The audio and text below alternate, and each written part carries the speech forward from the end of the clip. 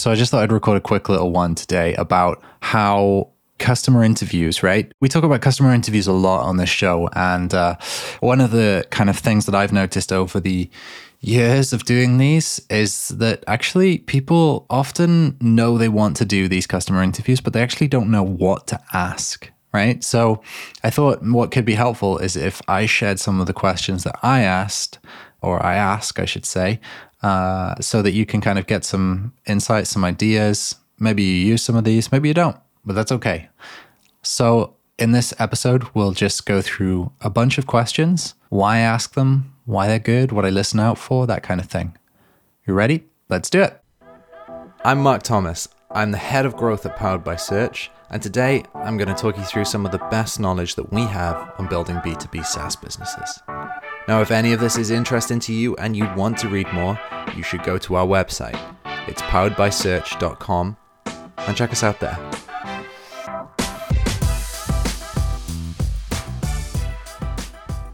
Okay, so the first set of questions that I like to ask people are pretty open and they're about them, very specifically them. So, for example, tell me a little bit about what you do day to day, right? So the purpose of this question is to really understand what is the difference between my understanding of this person's job and their understanding of the job. And I've got to tell you that asking this question will often give you heaps of insight into what's important to the actual person you're speaking to. Because if you think that somebody does one thing for a living, but they spend the majority of the time actually explaining a totally different bit, maybe you should be focused on what they're actually saying, the bigger bit, because it's not necessarily true that your problem is the same one as they're perceiving. Even a simple question like this can actually improve things. The next one, kind of similar, is what does a job title do? So that's a little bit more general. And so I often follow it up with like, how do you get measured? So really, really important to people in every industry is their performance. Every job has different performance metrics, but one of the reasons that people buy SaaS products is to improve their performance, right? That sounds so simple, but it's true. It's as basic as that. And so asking a person, oh, what do you do? And how do you get measured on your results, like your output? What is the alignment there? With a question and a question set like that actually gives you a really keen understanding of, oh, what is this person actually looking to achieve at a very kind of fundamental level in their work? And maybe you can align your product to that. Maybe you can't. But in any case, understanding it is important because it ultimately helps you understand the drivers of a buyer in the first place. Then I like to move on to some kind of pain point related questions. By the way, this isn't an exhaustive list. These are just prompts that you can use.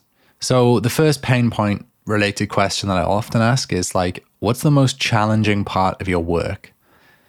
So this is a great opportunity to ask a person openly, hey, like, what do you struggle with? And because they often kind of just go off on one at this point, it's great. Like that's what you want in these interviews. You want them to talk about their lives in a way that actually gives you insights rather than confirms your suspicions.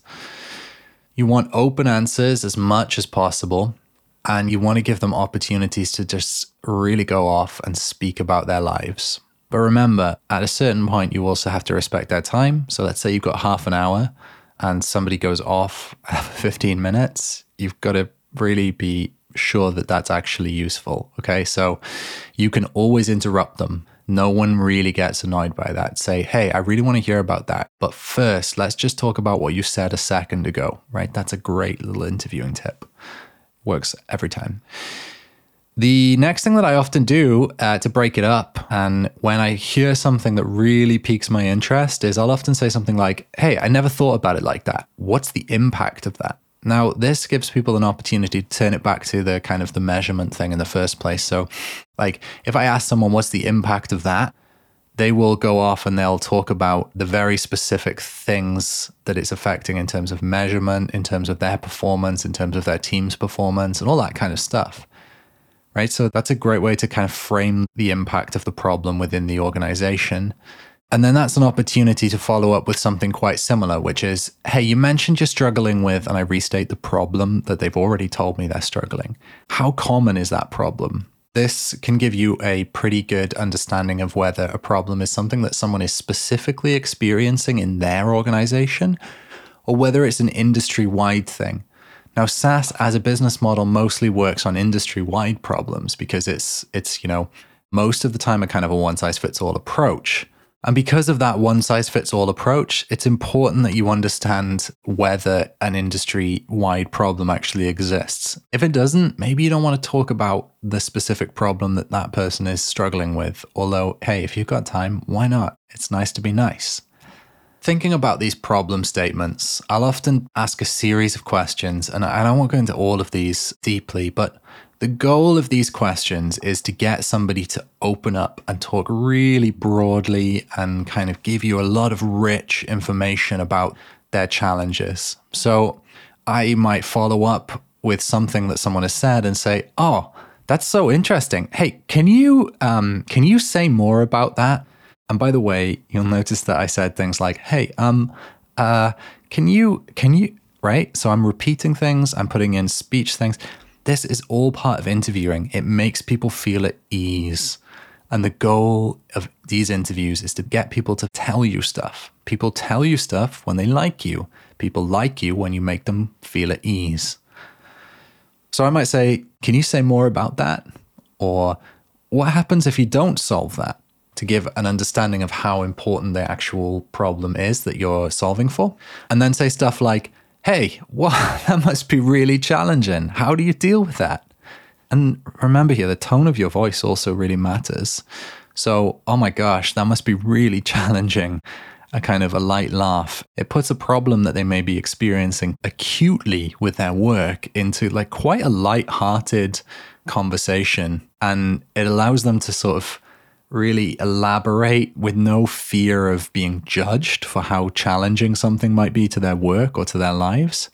How do you deal with that also gives them an opportunity to tell you like what they've tried for solving their problem already. This gives you lots of ideas about their competitors, your competitors, I should say.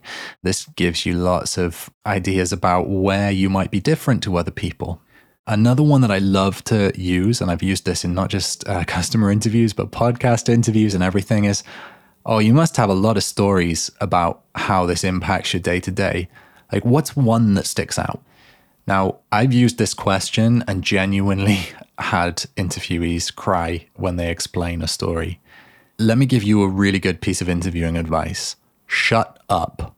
Now, I'm not being mean here, but shut up and stop nodding would be two of my most high impact pieces of customer interview advice. It's okay if your interviewee goes into a story that is emotional. And frankly, in B2B, people do that, right? Their work affects their lives. And if they're struggling with something at work, they'll often become emotional about it. Let them become emotional because they will tell you things when you are doing that silence and not nodding and kind of agreeing with everything or looking really sad for them. It's hard, but they will tell you those things that really, really move the needle for you later when you come to think about this in terms of messaging. And by the way, if you're thinking to yourself that I am like an emotional parasite, I promise you I'm not. Once the person has had ample time to explain what they're talking about, to tell their story, I always say, oh gosh, that's brave, or like, wow, that must have taken a lot to get through that situation or whatever. And it's sincere. I'm not being insincere about this. And you're not being either when you replicate this for yourself. But I promise you, shut up and stop nodding is an amazing piece of interview advice. And it's totally coldly given. I'm not being mean to you. Trust me. The other thing you can say, which elicits a totally different thing, but a kind of a feeling of expertise for your interviewee. And again, this is about stroking your interviewee's ego to a certain extent. If you've heard something that you can't believe is true, you go, wait a minute, do people actually do that or think that? Like, why? This will almost certainly make your interviewee laugh and feel like the expert because you're amazed at something that they think is commonplace. And so they'll often go off and explain to you the very detailed things around that. And again, you're not faking this emotion. You don't know very much about their industry. Even if you're like a relative expert, they are like a deep expert. So you're learning from them. So give them a chance to explain in, clear terms what they think is commonplace. Because realistically, you're entering their industry. They're not entering yours. Next up, you might say something like, hey, you mentioned a problem that they mentioned repeatedly a few times now. It seems like a big problem. Say more about that. Say more about that, again, by the way, is one of those interviewing hooks, techniques, that it feels blunt. I learned it on the Freakonomics podcast initially, by the way, and I've been using it for years and years now, like probably close to 10 years. If I've been listening to Freakonomics that long, it feels like it. The say more about that, it gives people like a slight imperative, but also leaves it as a kind of a kind way to say, like, I want to hear more. And I found that when I say that, it actually opens up the conversation. But look, we've so far talked about pain. We've talked about general work. Now let's talk about solutions. Some questions that I use to find out how a buyer or prospective buyer thinks about product that I'm working on might be something like, so what have you tried so far? This gives them an opportunity to not say like, hey, have you thought about doing it this way? But like, really you're saying to them, what's the complete set of options that you might have considered in this? This is partly because when we think about positioning and messaging, frequently what people do is they jump to their closest competitor. So if you're making a to-do app, you think about Trello or Asana or, I don't know, like Todoist or whatever you use, doesn't really matter. But the reality is to-do apps compete with pen and paper or not making a to-do list. So what have you tried so far gives people an opportunity to tell you the total gamut of the solutions that they may have thought about. The other one is when you tried a specific solution, and you can use one that they've just mentioned in that last thing, what happened? This can give you like competitor comparison page insights. It could give you ways to like kind of eventually invert the problem for your own copy. So, tired of whatever they say has happening, try a solution that, your solution, whatever it is. And by the way, that's directional copy advice. It's not exact. Another one that I might use is what was happening on the day that you decided to solve your problem around, and I use the pain point. This is a great one. This gives you an insight into the buying triggers. So the buying triggers would be things like, hey, my boss said this to me and I realized I needed to do this, or I experienced this pain, and you would then think about how you could create content around that pain so that you could get in front of more people who are experiencing it. Buying triggers are crazy helpful in marketing, understanding what it is that makes somebody start their awareness journey, or even, go from problem awareness, which is, effectively a buying trigger, to solution awareness. And then finally on this section, and actually for this whole set of questions as kind of conversation starters, because I've kept you for 15 minutes now, we would use something like, hey, you said pain point was an issue. Why did you think that specific solution might be the way to solve it? Now, this kind of marries up everything that we've talked about in this last section, where basically we're saying, look, hey, you've got this pain and you've tried this thing, but like, why did you decide to try that thing? What was the specific thought process that you went through? And again, all of this is about understanding the customer. It's about understanding the thought process of a prospect. Why did they choose and why do they buy the way that they think that they're actually going to buy? Now, one interview is not going to give you a huge amount of information. 10 interviews will give you a lot. And if you think about, how you could do 10 interviews a month potentially, your mileage may vary, by the way, your business model might be different. You're going to start stacking up a really deep understanding of how people in your industry buy. Okay. So look, pulling this together, ask open questions wherever you can.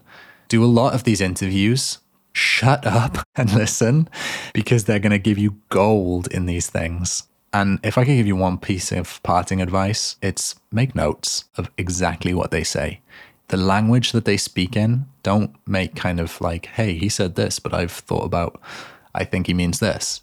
Literally keep a transcript, if you can, word for word, verbatim, of what that person said, because you can use that language in ad copy, in blog posts, in landing pages, in everything. It's so useful. All right, I'll see you next time.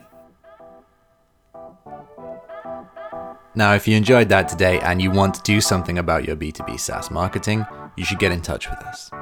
You can do that by going to poweredbysearch.com and checking out our assessment page, or you can browse the case studies and blogs that we have on the site. Now, if you're not ready to do that, definitely say hi anyway. You can ping me on Twitter. I am Mark Thomas, that's Mark with a C, or you can ping our founder and CEO, Dev Basu, and connect with us there. Looking forward to seeing you again for another episode.